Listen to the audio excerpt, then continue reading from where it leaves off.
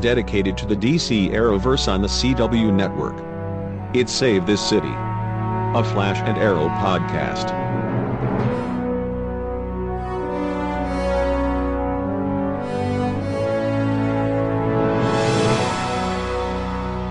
And now here's your host, Matt Murdock. Hey, and welcome to Save This City podcast. It's episode 11 of the podcast. You're probably getting this on Friday, right after the Legends of Tomorrow episode 2 has already aired, but I won't be including that review in this week's podcast. My name is Matt Murdock, by the way. I am from Save This City Podcast at WordPress.com. That's your one-stop shop for all things this podcast, like the back episodes in downloadable or streaming form. You can also find the social media and contact links and also podcatcher links.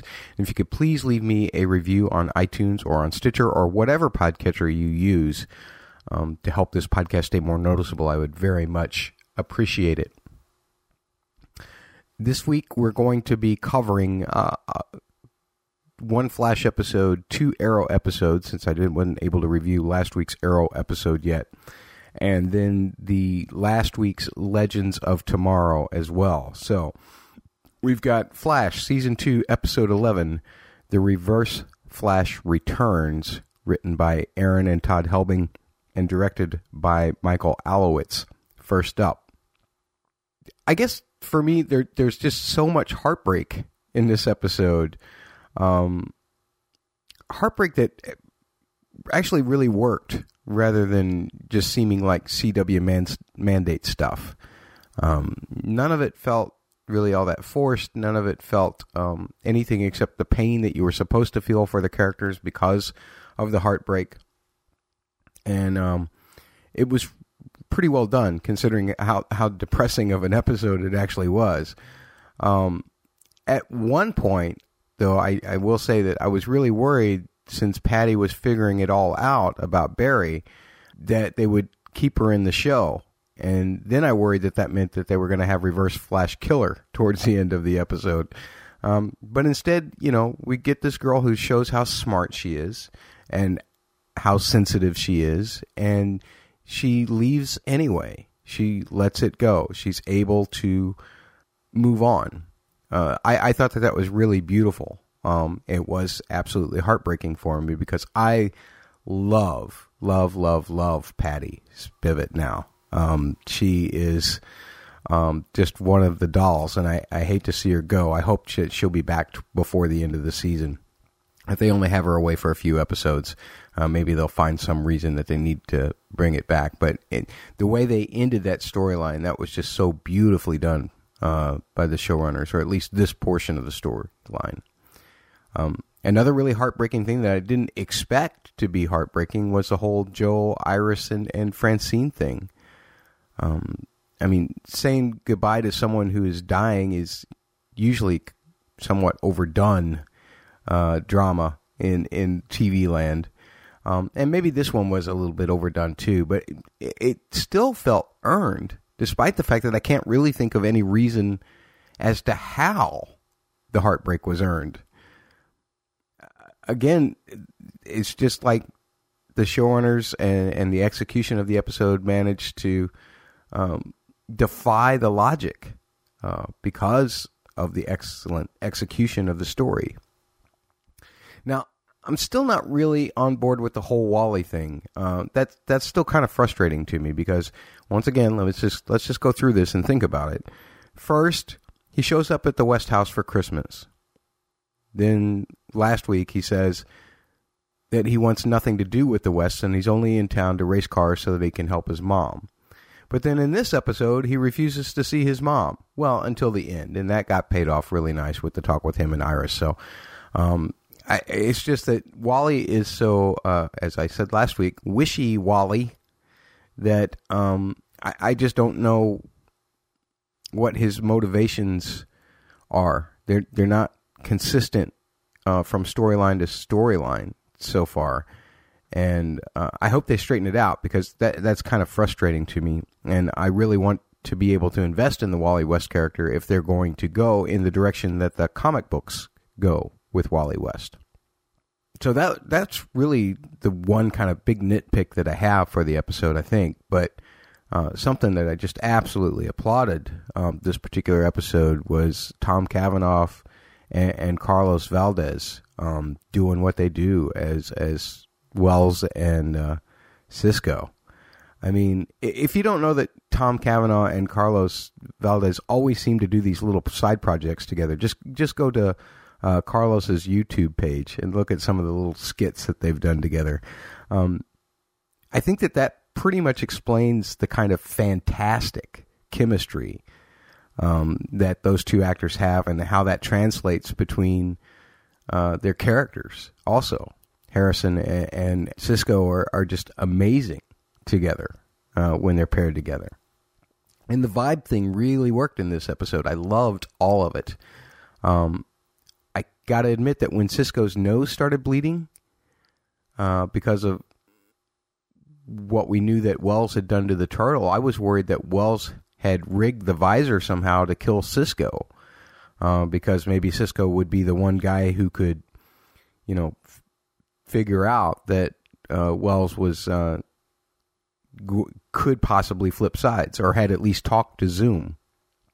So I was genuinely concerned for Cisco this whole episode. And then when they made it into the I guess the time thing or the fact that Thawne was still around, then I eased up a little bit on it. But it's great to see this conflicted character of Harrison Wells again. I just look forward to that every week. Cavanaugh is just knocking this character out of the park. And I'd seen him in Ed and loved him in that show. But the depth of acting that Cavanaugh is doing right now with the Wells character is just amazing.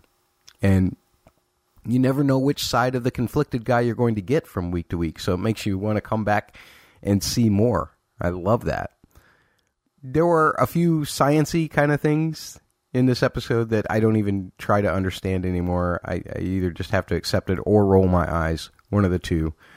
The only thing that I will say is that it feels like, this explanation of the Speed Force in terms of Thawne kind of has made Speed Force become the Flash's version of Arrow's Lazarus Pit in a way. I didn't get the explanation of how the Speed Force would have kept Thawne from being wiped from history at all. Nor did I really understand how, if everyone is using this facial recognition software to try and find Jay's doppelganger, wouldn't matter what the guy's name was. If it's facial recognition, it's going to recognize a similar face. And clearly, the guy that Jay showed Caitlin had the same face as him. It's not like it was scanning DNA. It's just facial recognition. So it doesn't make any sense that the facial recognition wouldn't have picked him up to that point yet. The whole name change thing only made sense for Jay, really. It certainly didn't explain why nobody else could find him. And that whole Caitlin Jay thing just really kind of seemed inconsequential. And continues to seem inconsequential right now, so I don't really have that much more to say about that. Now, as for the Reverse Flash, other than, getting that Speed Force explanation not really being my thing, I did love seeing Thawne again. And I like this guy who plays Thawne as opposed to, the guy having Harrison Wells be the Reverse Flash. This guy does evil and creepy and inquisitive all at the same time, and it really worked. I also like how Wells put together that this is kind of Thawne's origin story, and I love the interaction between him and Thawne, and the way that he didn't want really to let, what did he say? I'm nobody of consequence, I think is what he said to Thawne. But that's this particular meeting is the one reason probably that Thawne ends up coming back into time and killing Earth-1 Wells. So I love how they made all of that make sense. Also, I guess we know now why it was easy for Thawne to will himself to kill Sisko in that other timeline, because, I mean, let's face it, Sisko more or less got up in Thawne's face in this episode. That was not a very smart thing to do, and he thought he was going to be locked away forever. And instead, what we get is this paradox thing, which could end up ruining Sisko, somehow vibing him out of time or existence, which I didn't understand that either, but I don't care. It was still a threat to Sisko, and I love Sisko, so I was, I was like, just get Thawne out of there, and they had to redo the whole speeding around thing and creating the vortex, and then Barry throwing him through. Even though you would have liked for them to have been able to keep Thawne imprisoned, it almost seemed inevitable that he was going to have to get forward so that he could go back again and create the events that had led up to this point for Barry and his family and for everyone. So it's nice that they found a solution for that. These kind of bootstrap paradoxes always weird me out, but I'm not going to worry about it. I'm not going to talk time travel too much. There's probably some time travel we can talk about in the Legends of Tomorrow stuff. All in all, for this Flash episode, I'm going to give it I'm going high because the heartbreak just really got me. And as you all know, I am a sap, and so when stuff gets sappy, not cheesy sappy, but when stuff gets sappy, pull at my heartstrings, Blake Neely doing his job with a good musical score, and some moving acting, then I tend to boost my ratings a little bit. And I'm going to go as high, almost a 9 for this episode. For me, this was easily one of the best episodes of the season so far. I just really, really dug it. I thought it was fantastic, and I'm glad. Sometimes an epic character like the Reverse Flash coming back helps it too. Maybe even motivates the writers to write a little better, or the actors to act a little better, or the director to choose different kinds of shots, or the visual effects team to put that little extra flair on something. Whatever it is, this lived up to a Reverse Flash story in every facet of execution, and in writing, I thought. So, other than some of the silly scientific explanations, which is why I really can't go any higher than a 9. I have to drop it a full point for that, at very least. But that's it for the Flash for this week. Now I have to go back to last week's Arrow episode, because I wasn't able to see it until I got back from my little bit of touring this week. So we're going now to Season 4, Episode 10 of Arrow, entitled Blood Debts, and that was written by Oscar Balderrama and Sarah Tarkoff, and it was directed by Jesse Warren, who's been doing a lot for the Supergirl, and I mean he's going through all of the shows, doing episodes. Poor guy, I don't know how he's keeping track of everything in his head as he goes from episode to episode, but doing a pretty good job. I mean, I did like the look of this episode for the most part, but of course the big storyline for me is the flash forward. Once again, it's amazing how 2 minutes of an episode can occupy so much of your thinking time. And we still have evidently 4 months to go on the flash forward, right? It did say 4 months in advance or something like that. So I'm just wondering now if we're not even going to see who dies until like the season finale, or maybe the penultimate episode of the season. They may be able to hold it off that long, since they keep pushing the flashbacks further and just adding a little piece to it from here. We know that who isn't in the grave. We know it's not Oliver. We know it's not Barry. We now know it's not Felicity, because she's sitting there in the car. And here's the thing that got me. Felicity has always been, this beacon light in kind of this sea of Oliver's darkness, and now she is saying that someone's got to die. I mean, if she's saying this, then whoever's in that grave must be someone who is extremely important to Felicity. And that brings me to a whole other list of candidates that I hadn't considered before. Maybe her mother. Maybe, I don't know who. It could still be very important to Oliver. It could still be his son. It could still be the mother of his son. It could still be a whole bunch of things. And there could be lots of reasons why it came down to this. Because I also want to give a shout out to our sometimes co-host Donald, who is at DonaldJR on Twitter if you want to follow him. He tweeted at me and Camille, who is at Lady Oddity, that Felicity was not wearing her engagement ring in that flash forward shot. So it makes you wonder, is it because the whole son thing comes up, which separates them? When Barry went back in time during the Legends stuff, the crossover episodes, they were already on the split. He averted that by redoing the timeline because they'd all be dead if he hadn't. But nonetheless, he had, we learned even in this week's Legends episode that just because things don't happen in the same way as far as time is concerned, it doesn't necessarily mean that the same thing doesn't happen, just in a different way. So is the son thing still going to be an issue for him and Felicity, or is it something else? I certainly don't think that it was a continuity error, that they just forgot to put the engagement ring on her. They don't seem that sloppy to me. The showrunners don't, or the directors don't. So it's got to mean something. And as of this week's episode, there's really no answer to that yet. It may be a while yet.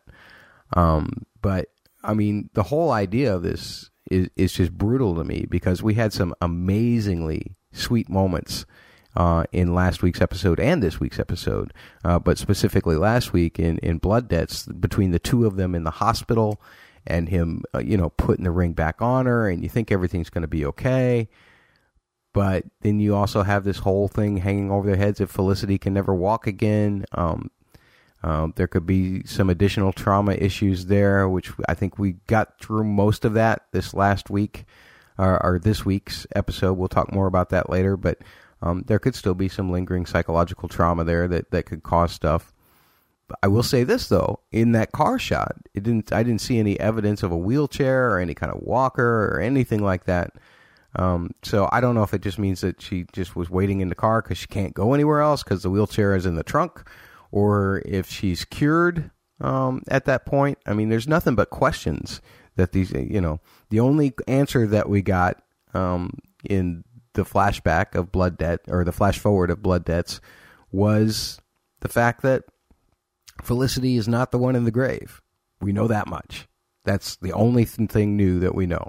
And the possibilities just got opened up tenfold. So that was a good way to keep everybody involved and thinking. I thought that was fantastic. Go to Thea now real quick, and her whole bloodlust thing. I feel like they emphasize this whole bloodlust thing at the beginning of the season, and then they've kind of backed off of it, both with her and with Sarah Lance. Which we'll talk about a little bit about that in the Legends thing too. But it's still just very unclear as to what kind of hold it has on either of them right now. I do like that they brought back the Lonnie Machin back to have her, face it head on again. Now, as for Thea's dating life, this is the kind of stuff that kind of bothers me. The flip-flop stuff. It's always boring to me. But I still have to say, I still don't trust that campaign advisor guy. There's part of me that just thinks, and maybe I'm jumping at shadows, which we'll get into when I talk about the next episode too, but there's just, Damien Dark is too smart. He's got to have a plant on the inside somewhere. Is it the campaign manager? Is it to keep an eye on Oliver? Because I don't think Dark has put it together that Oliver is the Arrow yet. But is that the case?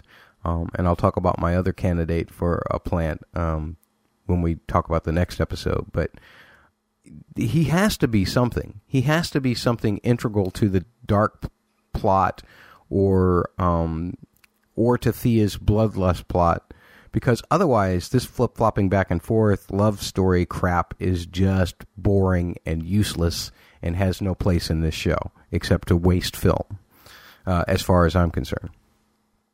I will say that, for the first time so far in this episode, as far as John and Andrew Diggle go, that stuff was not boring to me. It was kind of a little convenient to have Andrew just suddenly, flip and spit out info after being so tightened up, all because, John said, "I'm sorry," because he reached out. But again, this whole thing with Diggle and Andrew, or with John and Andrew, this bit about John working out his own issues with Andrew, which I feel is accentuated a lot in the next episode as well. I did like the progress on that front. And who would have thought that Damien Darhk has a heart? You saved my family, so I'm going to give you some time to be with yours before I kill you. Well, okay, somewhat of a heart. But then Wifey gets all mad at him, calling him out about, having a moment of weakness there instead of just taking the arrow out. I mean, this is a crazy family, and they're talking about resets and all of this crazy, it sounds like world annihilation stuff. It doesn't sound good at all. And we didn't get any other answers about like the cornfield or the algae or what it is that they're planning to do. But we'll have to see if any of that comes to fruition in the next couple of weeks. It certainly hasn't up to this point.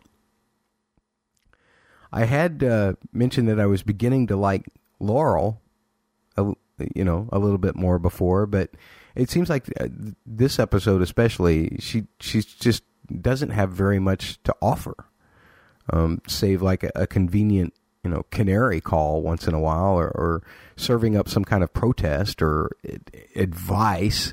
That really, most of the advice that she's offered so far ought to be common sense for anyone. So I got to say, Laurel was a little disappointing this week. I guess the kind of comedic moment with her and her dad and Felicity's mom was okay. And I do like that how insanely dark as some of these episodes have been, they still managed to work in a little bit of humor. They scattered around a little bit. So that was good, just to be able to smile for a minute and just giggle at how stupid that whole situation is with Laurel's dad and Felicity's mom. I guess the last thing to talk about is the flashbacks, and I have to say that as far as the island flashbacks go, I've had very little interest other than what's the end game, what's happening, because really what happens in between, whether he's getting eaten by a shark or he's getting whipped or he's getting, thrown into a jail cell or he's putting a gun to his head, none of that matters. We know that Oliver is alive 5 years later, or however many years later. So there's no consequence to it.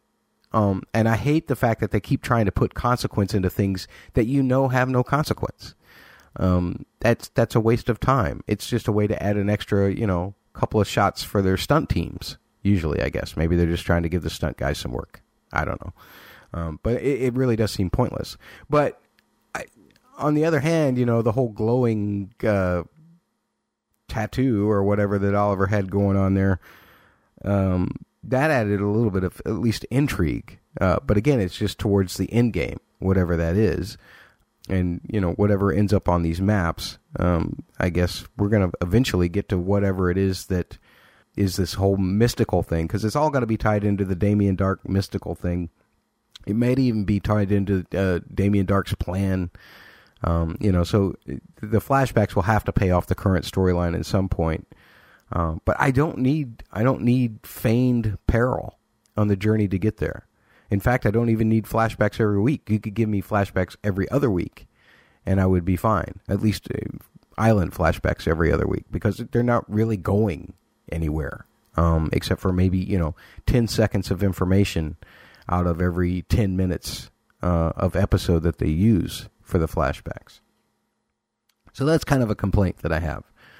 Still, all in all, this was a good episode. I'm glad Felicity's okay. I'm glad she made it.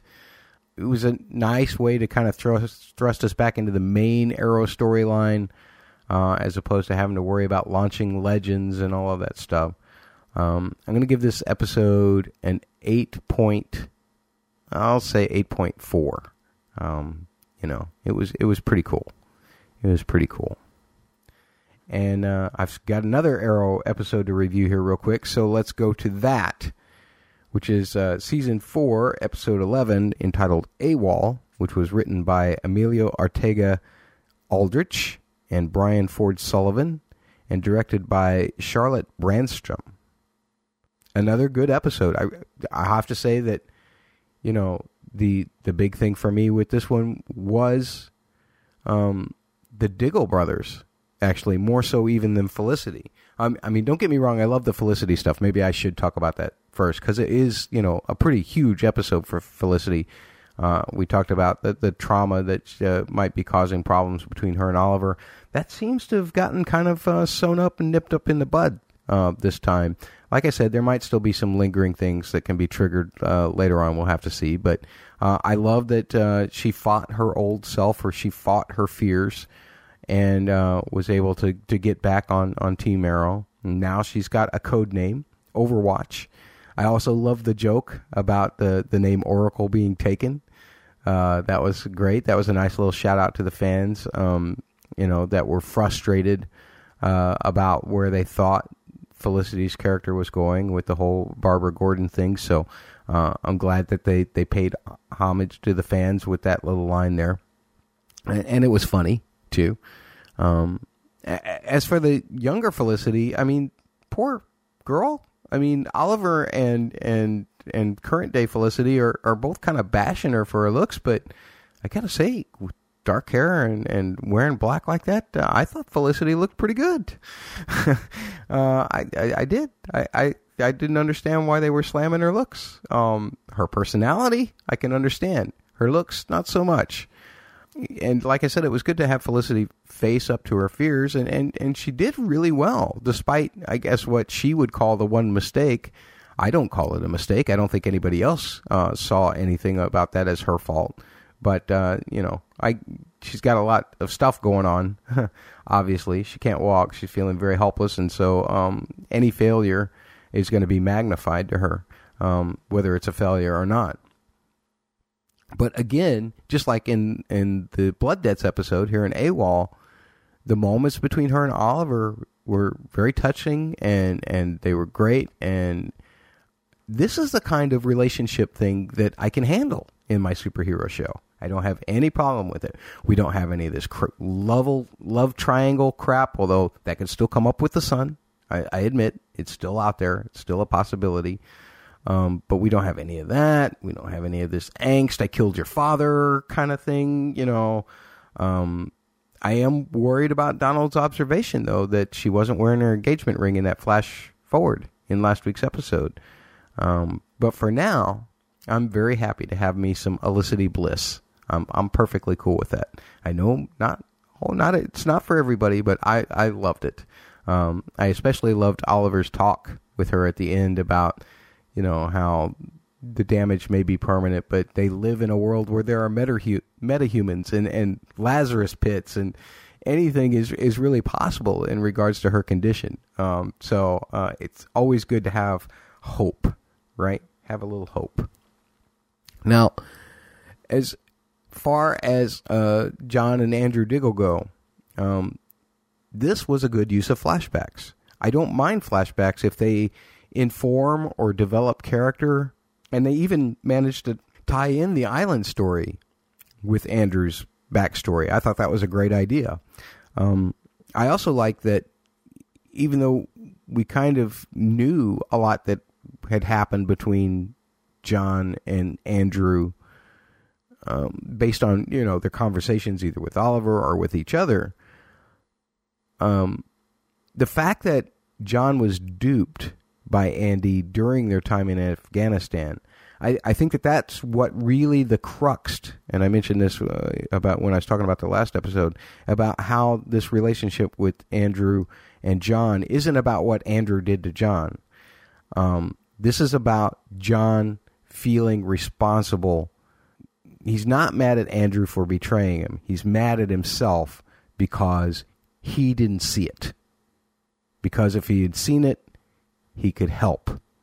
And I think that John really feels like he failed Andy as a brother. Not that Andy failed him as a brother. Even though that's the way he's directing his anger. I think the real issue, I think when you saw the expression when he thought that he was being duped by Andy in one of the Afghanistan flashbacks, you saw that John was seeing it as his failure, not as Andy's failure. Back to the island guy real quick, though. And Andrew, here's the thing.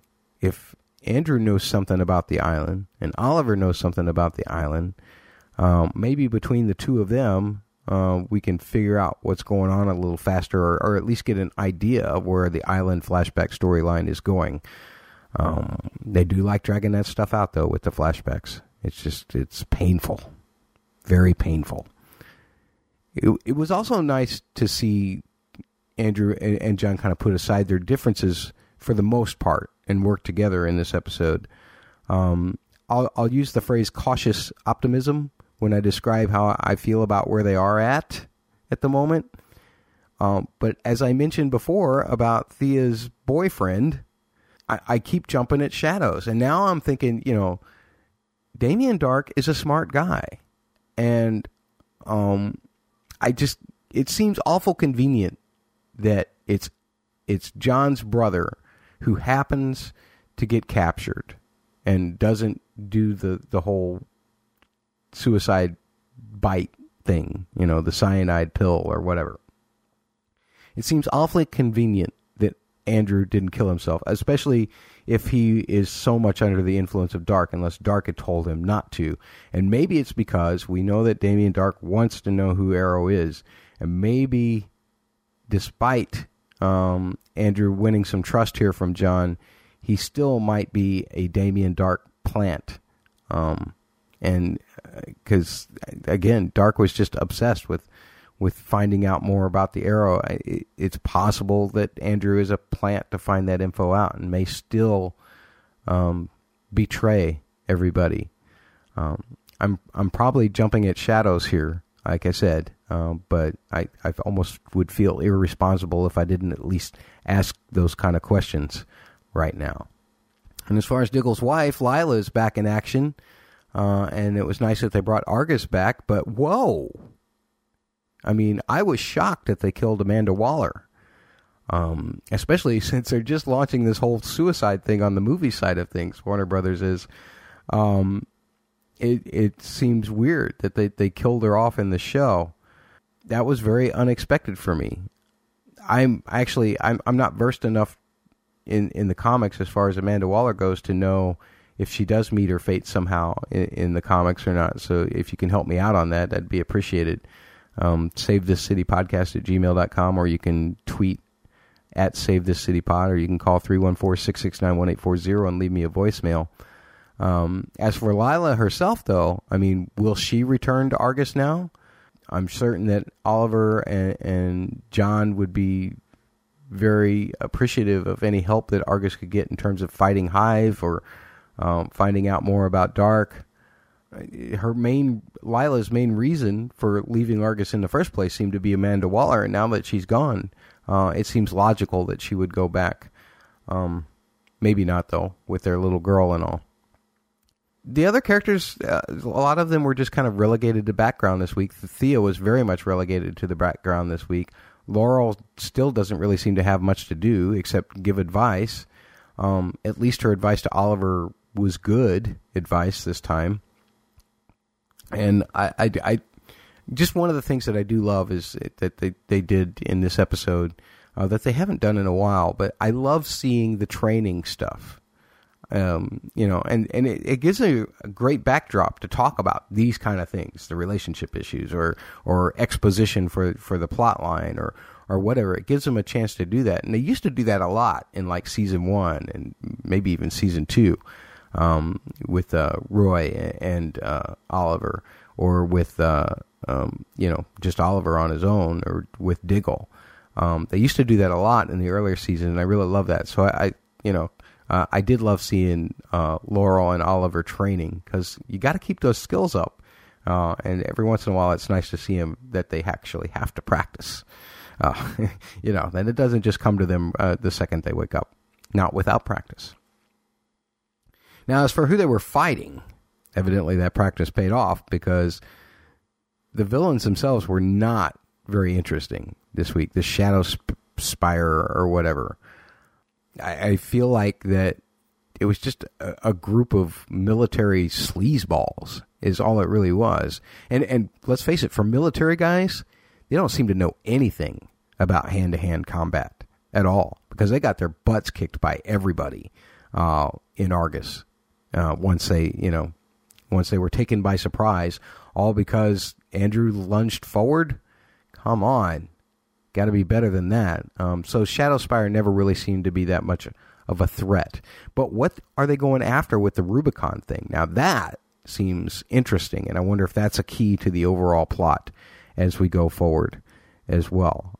That was really the most interesting thing about Shadow Spire, was what they were actually trying to get. So there you go. And I guess that's it for the 11th episode of Arrow for AWOL. All in all, I'll give this one, like an 8.2. I love the Felicity stuff, but I didn't really get overly excited about it.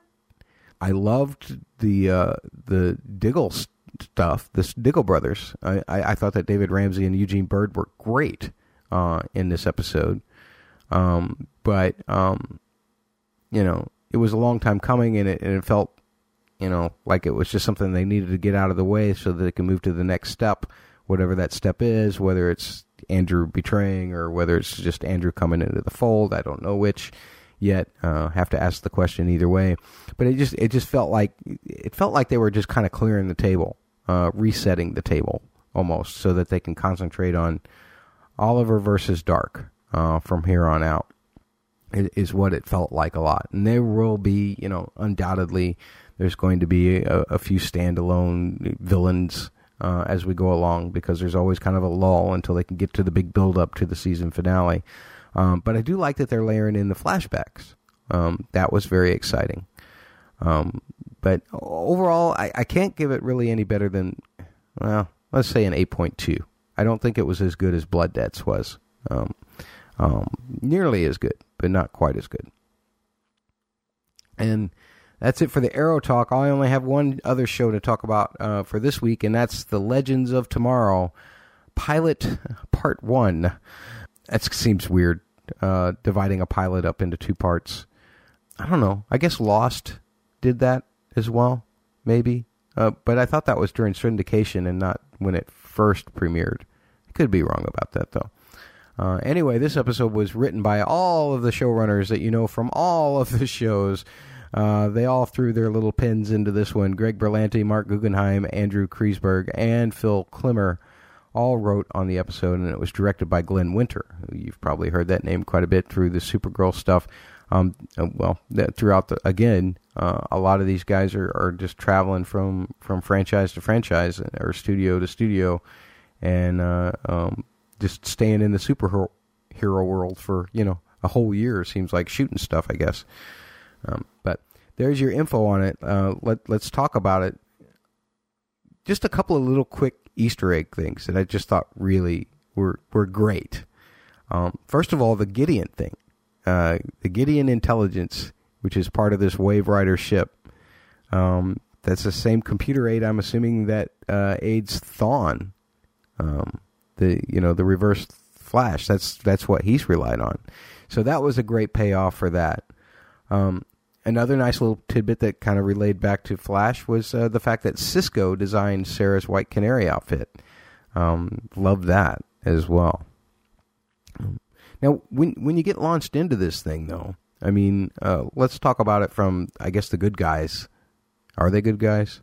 The rogue good guys, all guys that are not on Team Savage or Team Time, whatever, managers or whatever they are. just the whole recruitment of this gang, it seemed a little overly smooth to me. Not so much the part about who wanted to go or who didn't want to go. I think they had enough people kind of pro and con to make that okay. But it was just kind of really the brief introduction of each character and then the abduction of them. It all seemed extremely uncomplicated, too easy. Some of the discussion as to whether to go or not was kind of cheesy as well. I could see it being really hard, though, for a brand new audience.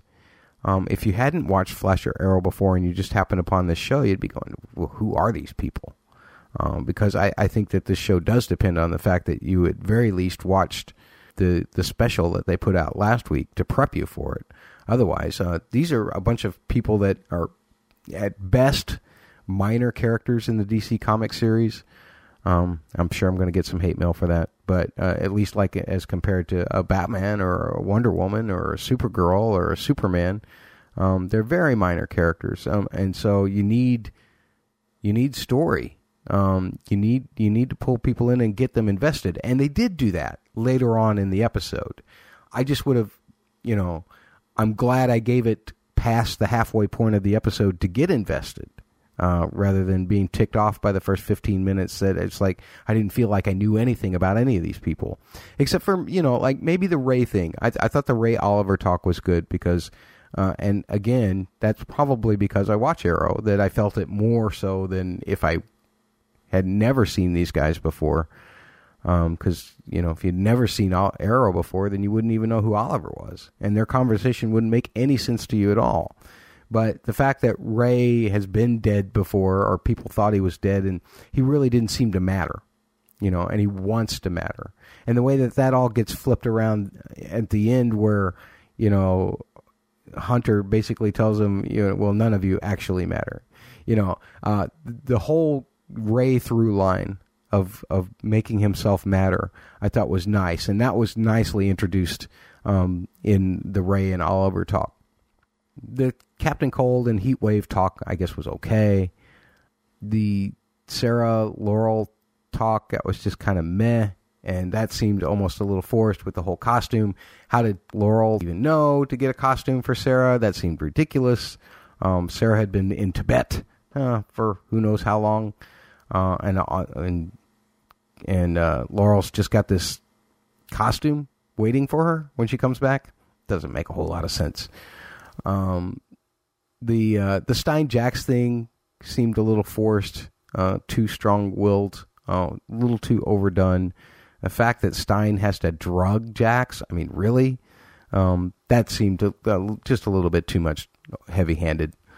And I absolutely love Arthur Darvill. I loved his character Roy in Doctor Who, and it seems so fitting that he plays a time traveler in this series too. But in the introduction, in the first 15 minutes, the whole Rip Hunter character seemed a little over the top. And maybe that was Hunter actually going over the top, too, to give himself a little more authority over these guys, because really, once we find out at the end of the episode, he has no authority over any of this. He's even running from his own people, for good reason, which we'll get to in a second. But it just, even Arthur Darvill seemed a little bit over the top in the first 15 minutes. But once again, because this is a pilot, and pilots are always tricky, so I kind of try to give pilots this like sliding scale as far as introductions go. And typically I would let some things pass that I wouldn't let pass in an episode 5 or 6. I'll still complain about them. I just won't judge the pilot quite as harshly based on the observation as I would in episode 5 or 6. And the thing is that even if you have trouble investing in these guys on the Wave Rider side, let's call it the Wave Rider side, because some of them are good, some of them are not so good. It doesn't really matter. The villains were epic in this episode, and that gives you motivation to root for the heroes more so than the heroes themselves, I think, in this episode. I mean, throw out all the visual effects stuff. I mean, that was all great. It was fine. It was as good as television generally gets as far as sci-fi stuff goes. Had no problem with that at all. But what sells you about the destruction of humanity is seeing Vandal Savage killing a woman and a child in his very first appearance of the episode with zero remorse. I mean, not even in a creepy thing, just in a mechanical, cold, just evil way. And you get on board with anybody who might want to stop this guy instantly. So when you then have that tie in to Rip Hunter's story, that find out that that woman was his wife, that that child was his son, that he stole the Wave Rider from the Time people, because it's a matter of not just personal vengeance for him, but because he doesn't want to see anybody else's life torn apart the way his life has been torn apart by what Savage does in the very beginning of the episode. I mean, the way all of that paid off was beautiful, I thought. I just absolutely love that. And you get payoffs for all of the characters in that way by the end of the episode. As far as Vandal goes, I mean, first of all, they kind of sufficiently explain the whole Chiara, Khufu, Savage love triangle. CW Mandate, love triangle. Both in terms of motivation and explanation, I guess. And I guess that also led to the kind of somewhat acceptable explanation of how Savage could still be alive even after he was just a pile of ash. All it took was one little genome, which obviously Malcolm Merlyn had something to do with. I don't know if we'll ever get a going back in time so we can see how that worked or not. I hope we do at some point. But Chiara and Khufu, of course, with this professor who turns out to be their son from a prior life, dying at the hands of Kronos, who's really, you think about it, this Kronos is a really badass character too. I mean, that battle scene with Kronos was just flat epic. I mean, it was certainly better than the bar fight that Sarah and Mick and Leonard got into, although that was kind of funny with the whole Captain and Tennille thing going on while they were fighting. But, I mean, the Kronos thing was just flat out epic. And the only reason he is there is because he has to hunt down Hunter, because Hunter is going after Savage. So, in an indirect way, Savage is responsible for their past lives' son's death. This show, with all the time travel, is going to be really hard to talk about, I'm betting, in sometimes, especially with reincarnation involved. Anyway, you can blame Savage as much for that as you can blame Kronos, I feel like. But Kronos is that's total badass. So you've got Hunter, he's having to fight a battle on two fronts against the people that he's trying to save, basically, and against the people who are trying to kill them all. So that's a great two-front fight, which always makes it impossible, and that's why we look to superheroes as people who can pull off the impossible. And all of that shot with the Kronos battle just looked great. And like I said, despite the kind of shaky beginning in terms of the introductions of the end of the episode, you definitely have some pretty good motivations for everyone to stick with the mission. Some of it maybe was a little cheesy, but none of it really felt forced either. Especially, again, if you've watched the Flash and the Arrow episodes in which these characters come from.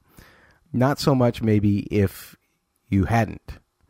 But I did love that professor. I mean, he had his motivations that were equally as strong as his past life parents, as Chiara and Khufu, because Vandal Savage had killed his parents in their, Chiara and Khufu's past lives.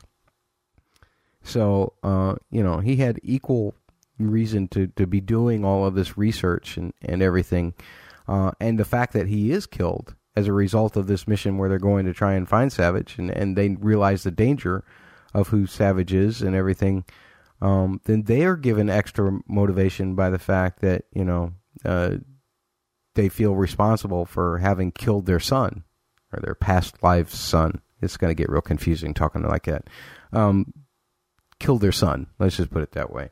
Even though I do love, and once again, this relates back to the questions I was asking about Oliver and the whole son thing, and will that cause a split between him and Felicity if she's not wearing the engagement ring? It's like time self-corrects. which is a very popular theory about time that I know that the television show Lost used.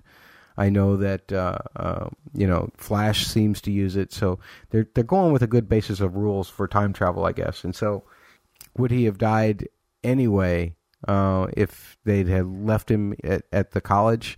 Well, yes. By trying to save him, all they did was change the circumstances by which their son died, rather than changing the circumstance of him dying, which makes the mission even that much more perilous, because you have Sarah and Ray trying to figure out if they can change the future. Can they change their own fates? And that's a very interesting aspect, because otherwise, I mean, you might as well call these guys the Suicide Squad too, because it doesn't sound like any of them are going to live by the way that Hunter talks about them. So it just, I love, the whole fight the future kind of thing is great. And then right at the end, I guess having Savage stealing nuclear warheads, that was as good a place to end the first of, again, what is billed to be a 2-part pilot, which that episode will have aired just like an hour or so after I finish recording this one. But I don't know. I don't know how I feel about a 2-part pilot. But I guess that's as good a place to leave it off as anywhere. The episode itself actually felt pretty self-contained. If you'd have left that last little Vandal Savage scene out, you could have easily just gone to the credits right there, and it would have been a single pilot episode. But now, I guess I'm going to have to grade episode 2 on the same sliding scale that I grade episode 1, since it's got the name pilot in it. Why couldn't they just do a 2-hour movie? Maybe they did, actually, and the network just decided to split it up so that they could get in their episode of the 100 or whatever. May not have been the showrunner's fault. May have just been the network. So I'll kind of give them a benefit of the doubt there. But I'm going to probably have to wait until I see the second episode before I can give a definitive rating for this episode. But my first inclination is to give it, right around an 8.4, 8.5 as far as pilots go. Let me preface that. If this was just, if this was an episode 10 of season 1, I might not be grading it quite so high. I don't know that I'd be going much lower than an 8.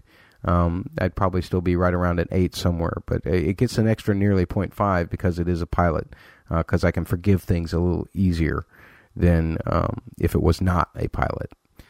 But if next week's, or if episode 2, I guess I should say, is as good as this episode 1, or the pilot part 2 is as good as pilot part 1, then everything may get bumped up a little bit. And that's what I'm hoping. I'm hoping that, that the whole is greater than the sum of its parts. And I think I've talked enough already this week. Where are we at? We're good, almost hour in. And I've said enough. You're probably tired of hearing me. We still have stuff to cover. We're going to have a Tuesday podcast this next week where I will catch us up with the Supergirl talk, and I will look at the pilot part 2 from Legends of Tomorrow. And then hopefully we can get to a regular 2-episode-a-week format where I'm covering Flash and Arrow in one episode, and then Supergirl and Legends of Tomorrow in the other episode. So that that makes the episode links shorter and makes the megabytes of download smaller, and makes you having to listen to my annoying voice shorter.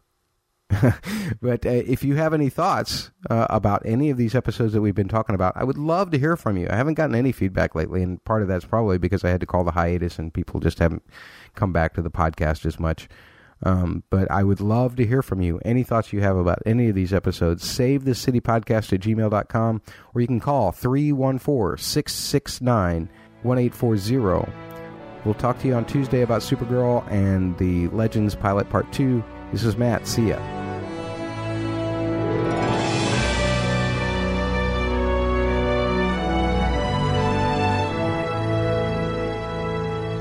Find all back episodes and all contact links at savethiscitypodcast.wordpress.com.